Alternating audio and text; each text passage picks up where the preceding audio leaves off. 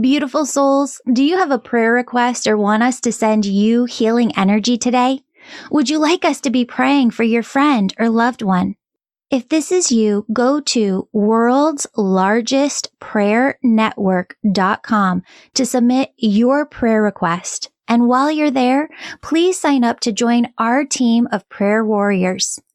The angels say prayer not only opens you to miracles, raises your vibration, and helps you heal, but the more you pray, the more God's presence is felt on earth. Feel your angels' love as they surround you right now, and listen for the positive, loving messages your angels intended specifically for you in today's episode.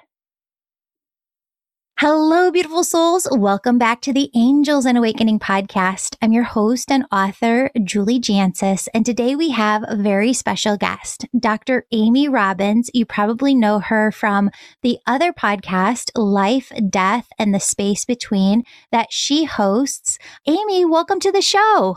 Thanks, Julie. So excited to talk to you. We were talking before about I was telling you how many times your name has come up for me to have on my show, which will be happening. Yay! I'm so excited about that. And so you really started your podcast too. I mean, we have so many similarities between us. You started your podcast because you lost somebody special as well. And tell us a little bit about that and kind of what prompted you to start your show. Sure. So it was a long journey, probably a 20-year journey to get to. Obviously, podcasting wasn't around 20 years ago, but when I was 18 years old, I lost my aunt. She had juvenile diabetes, had struggled much of her life with the illness and was waiting for a kidney and pancreas transplant. And as she was waiting for the transplant, one of the steps that was required was that they needed to do a full physical to make sure that if she got the transplant, she would be strong enough to withstand it. What they found out was that her heart, she had had several heart attacks that no one even knew about. So they went in to repair her heart and they couldn't bring her back. She died on the table.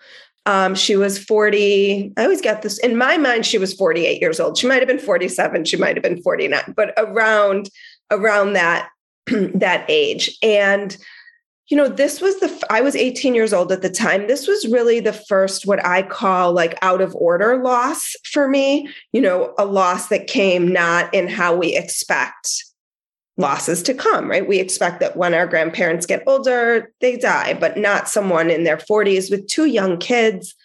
And it was really traumatizing for me. I was in college at the time. I came home very quickly. We're Jewish.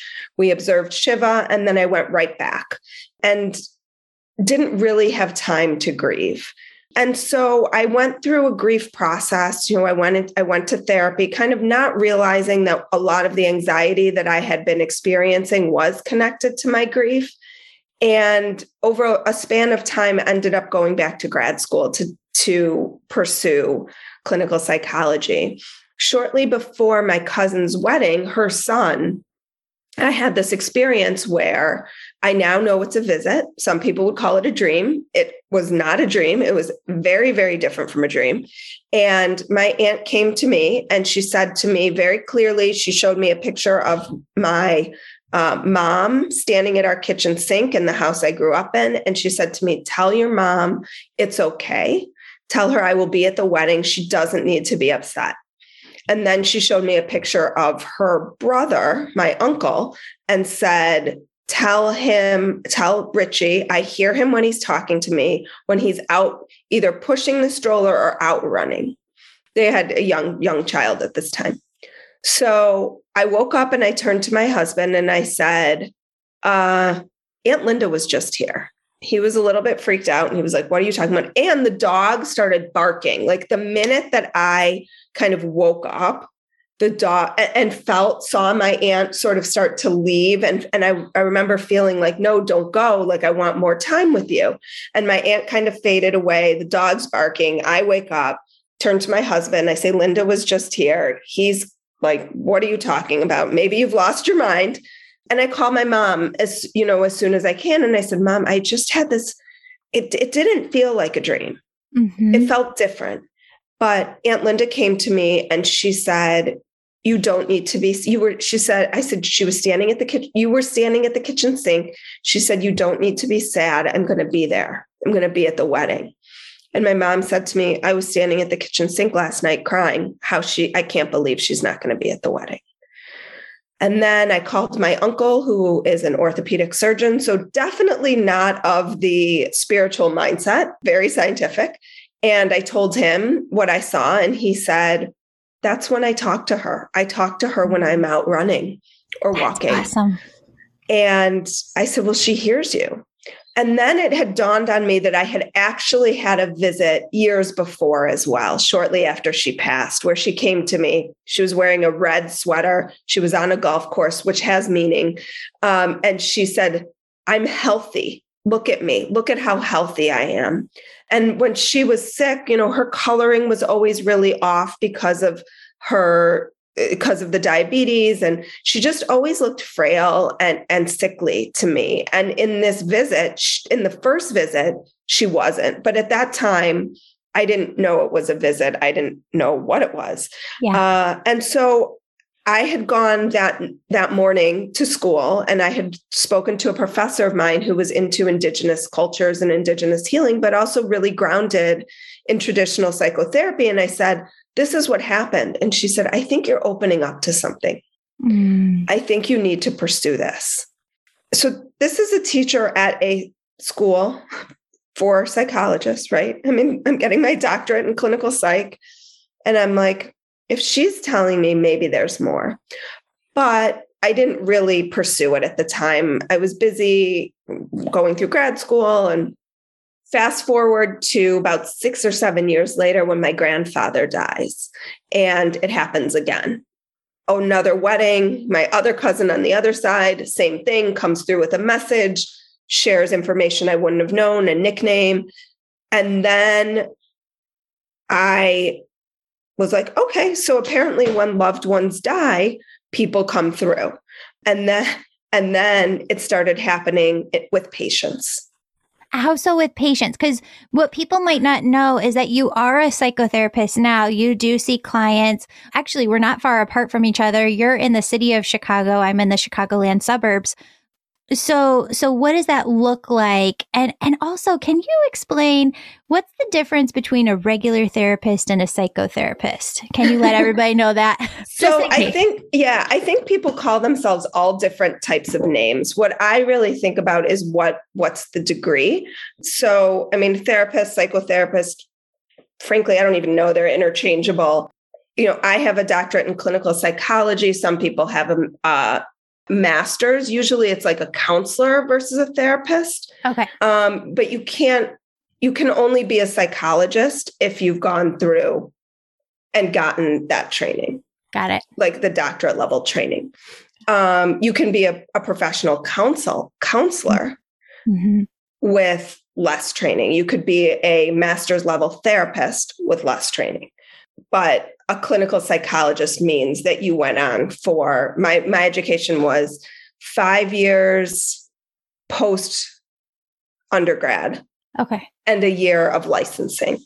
Got it. So yeah, I think these terms have gotten really confusing because people just kind of call them psychotherapist, therapist, counselor. Yes. Yeah. Yes.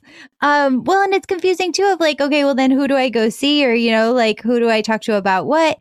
And a psychologist or who's the type that you can actually go see? The name is on the tip of the tongue, that you can go see for medication.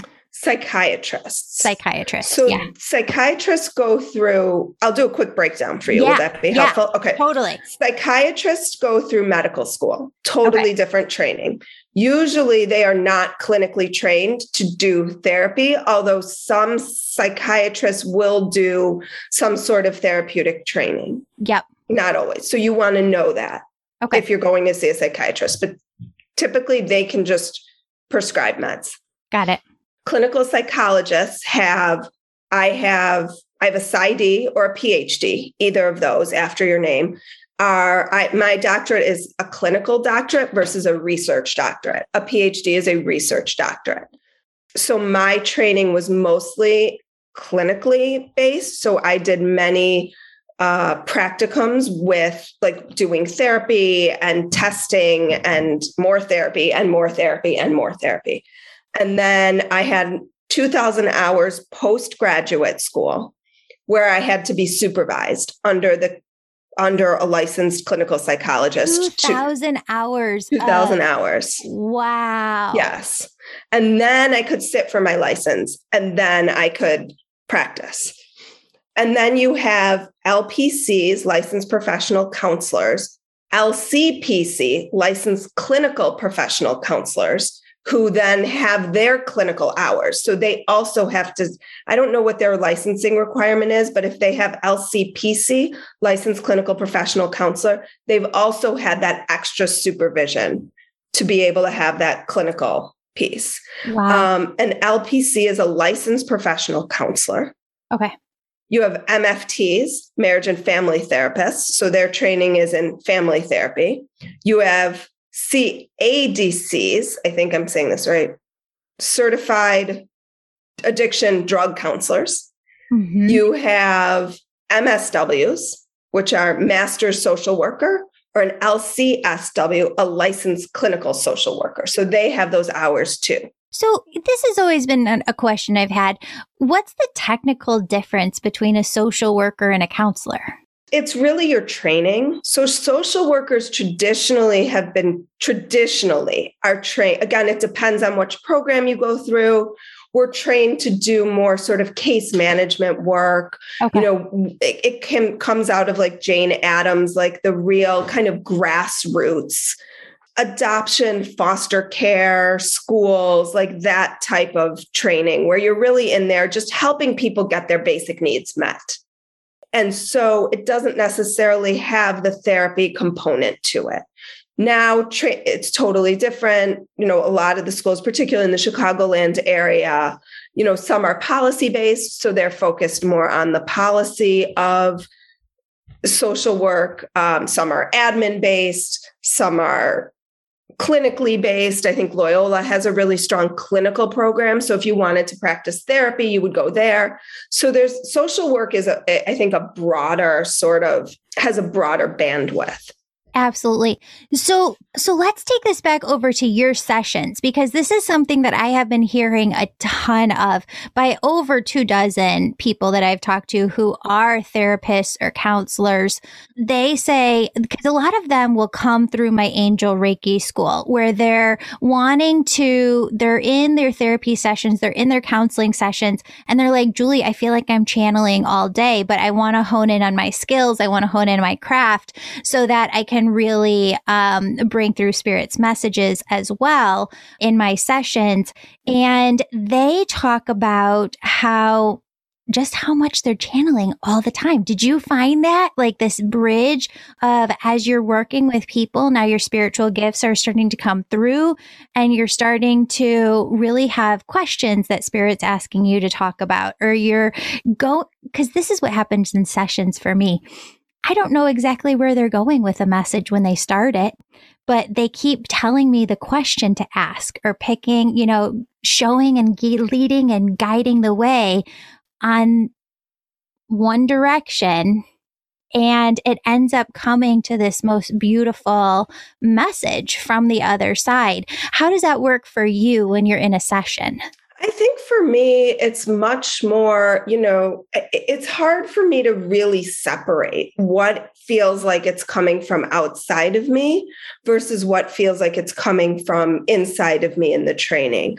Although sometimes I feel like my patients will say something like, how did you know to ask that question? Or, how did you think about that as, what I needed to hear today? And that's where I think I'm being maybe more divinely guided than just the years of experience that I've had doing this work. And so it doesn't, sometimes I wish it felt more separate to me. Like I wish I was hearing, and I have a friend who has really helped me understand that for me, I think it's clear cognizant. Like I just know intuitively, like this is what to say, this is what they need when I'm leading with the heart, but also using the theoretical frameworks that I have to help guide me. Friend, do you ever wonder if you're in the right career? Do you find yourself thinking, there's got to be more to life than this? Do you want to know why God, universe, source called your soul here now? Find out who you really are. I'm teaching a brand new course with all new content to help you find your purpose in 30 days. Class begins October 1st, or watch the replay at any time. Find the clarity, direction, fulfillment you've been searching for. The class is called Find Your Purpose in 30 Days. For early bird pricing, use the coupon code EARLYBIRDPURPOSE. Sign up today at theangelmedium.com. Also, the winner of this month's free reading with me is in the show notes. Leave a 5-star positive review of my podcast or book, and you could be next month's winner. So it's so validating doing a podcast, hosting a podcast, having on these guests who are wildly fascinating healers themselves, because I think Spirit is bringing through the same message to so many healers across the board. But when you hear dozens of people who are doing this work say it over and over again, you start to feel this very concrete foundation solidify within you. You get this, I know, mm-hmm. right? Just like confidence within you, because you're like validated over and over with these different guests. Do you find that with your podcast as well? Yeah. And I think I've learned so much from interviewing so many different people. And particularly for me, trying to find a lot of people who are science-based, because that's sort of that's where I come from, is a very traditional kind of science-based modality of thinking. And so I really have wanted my podcast to also be similar to how I think. And hearing, similar to you who does your angel stories, I do ghost stories where people write in about their experiences. And it's amazing to hear how many people, and I think, we keep hearing like the veil is thinning, many people are becoming more conscious, but I also think there's a lot of people that are becoming less conscious. Mm-hmm. But the people who are becoming more conscious, it feels like there's just this huge push of that. And that's just been amazing. And I think when I started the podcast, my goal was to bring this to more people, for more people to be able to get in touch with their loved ones, to be able to open themselves up, to be able to have these miraculous experiences that make the world so much more fun to live in. 100%. So much more beautiful. Yes. When it comes to the science piece, I think this is one of the reasons you and I were talking a bit before. I was telling you about how I'm bringing together different healers for different reasons. I think that we need to be doing more of this, but then they just flickered and showed me a vision. I think that we need to work on together. I want a sheet, like a 1 or 2 page sheet that we can put together that has, okay, this has been documented scientifically. This has been documented scientifically. Like, Dr. Julia Mossbridge did all of this scientific research on how you really do, because I wrote my book and it's in 3 parts, oneness and then angel communication.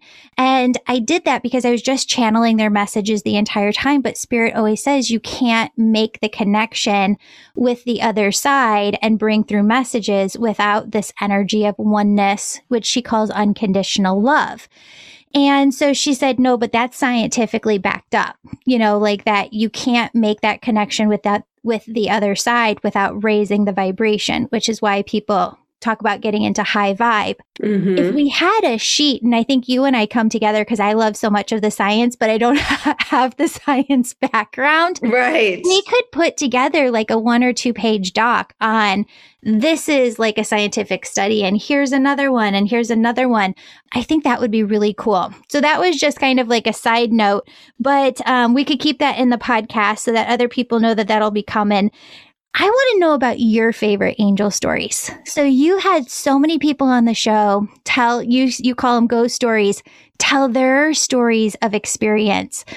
What are some of the ones that just like blow you away? Oh gosh. My friend wrote the most beautiful story about her dog. Actually, first of all, she's a writer. She's coming out with a book. But her story about this dog who not only was like a spiritual creature in death, but also in life, and the deep connection that she had with him was just remarkable. And I think that we often think that spirit is only coming from the other side, but we are all spirit, right? We're just spirit in a body. And sometimes there's just those human beings or animal beings that feel like they are not earthly. Right. And that to me is always incredible when we have those connections that just feel known and familiar, even though she didn't know her dog before in this life that we know of, right? And so, and then there was also one about this woman who saw this like apparition of white when she was, I think it was in her child's room. And then she was like on a cruise ship. I don't know if I'm remembering it exactly correctly, and then she was on like a cruise ship and also saw this same apparition of this woman in a white gown. And it's just amazing to me when people are open what they start to see and experience. Mm-hmm. And they don't write it off as like, that's just my imagination or I'm making this up. It's just so profound. Yeah. The other profound thing is, do you notice it in like 90% of your folks, 80% of your folks, if you had to put a percentage on it, how much does this experience change a life? Oh my gosh. It's got to be 90 to 95%. And that's also why I feel really strongly about encouraging people to develop this, because I think it's one thing when you go to a medium, which is extremely powerful. I think mediumship, when done correctly with someone who is very good and qualified, and Forever Family Foundation certifies mediums, the Wimbridge Institute certifies mediums. There are real places that certify mediums, or you can just find a really good one. But I think that oftentimes, kind of as the experience fades, more doubt creeps in. Maybe they knew this from, maybe I told them more than I should have, and so we start to doubt that. When we have the experience ourselves, and this is me included, if I went to a medium, sometimes I'm a big skeptic. I'm like, I don't know. Of course, my grandma loves me, right? Like she loved me. But when you can experience it yourself, when you can make those connections on your own, then it becomes an undeniable truth. Mm-hmm. Yeah. And your reality is your reality. Yes. As we were talking about research, there's a group doing research out of Yale called the COPE Project. Huh. I forget what it stands for, something perceptual experiences. And what they're doing is they're actually researching people who have these spiritual experiences versus schizophrenia.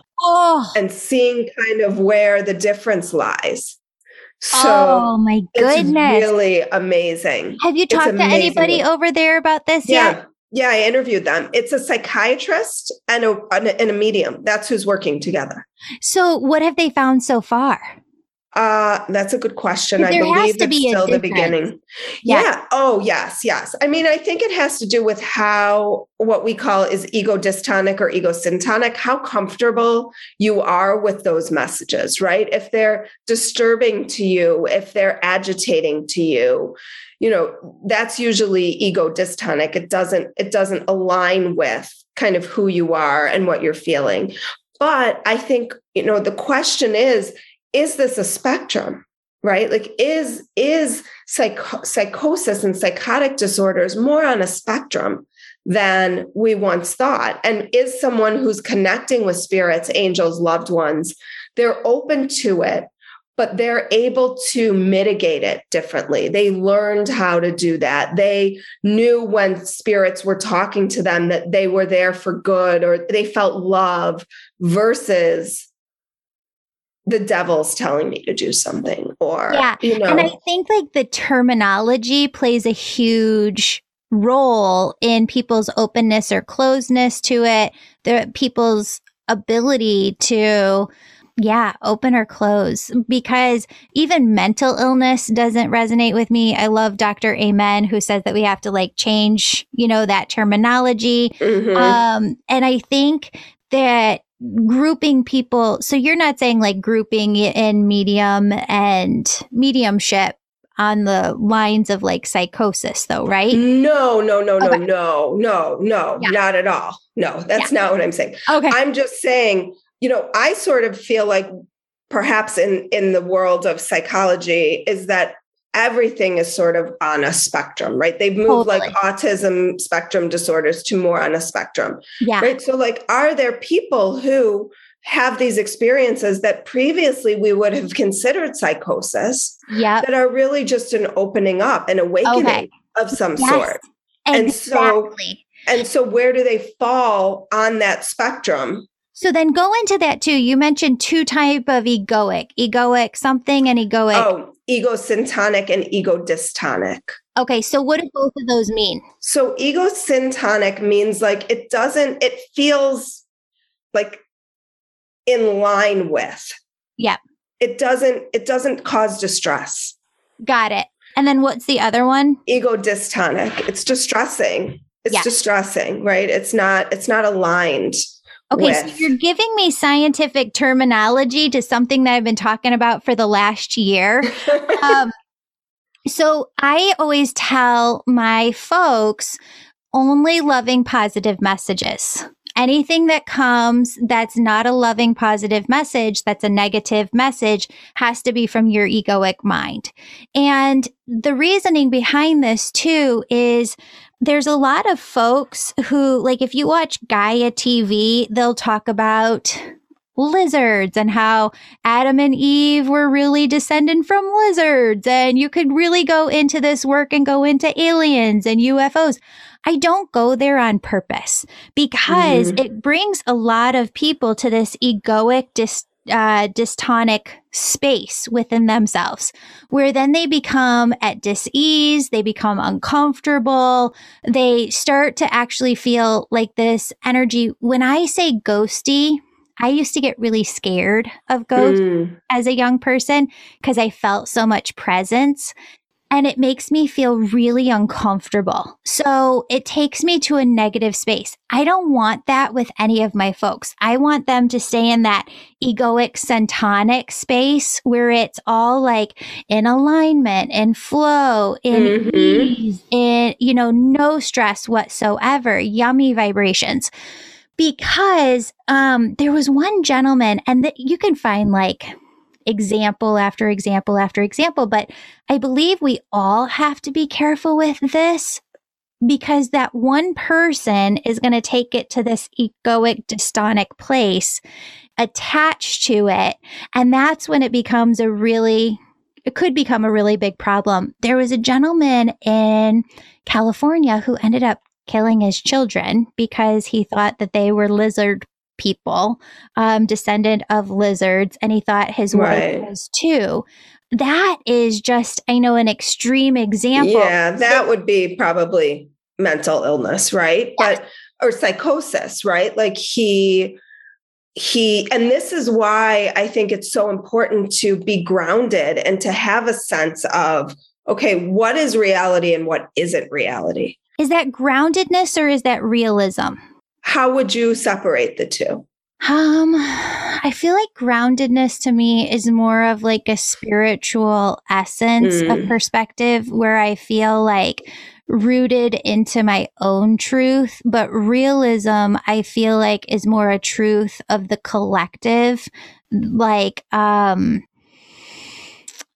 with realism, I'm really more focused on what's the benefit of the good for all. Whereas with groundedness, I'm focused on what's the best for my soul self. Does that make sense? Mm-hmm. So for this, I mean, I guess the question is like, there are plenty of people that would say that what we're talking about here isn't real. Yeah. Right? Sure. Like I've heard a lot of folks from the scientific community come over and they'll say, we get together as scientists in these big lecture halls with hundreds of scientists. And if I was to talk about any of this, I'd be laughed out of the room. Right. Mm-hmm. Right. So how I think of it is like, do you have a sense of what your beliefs are?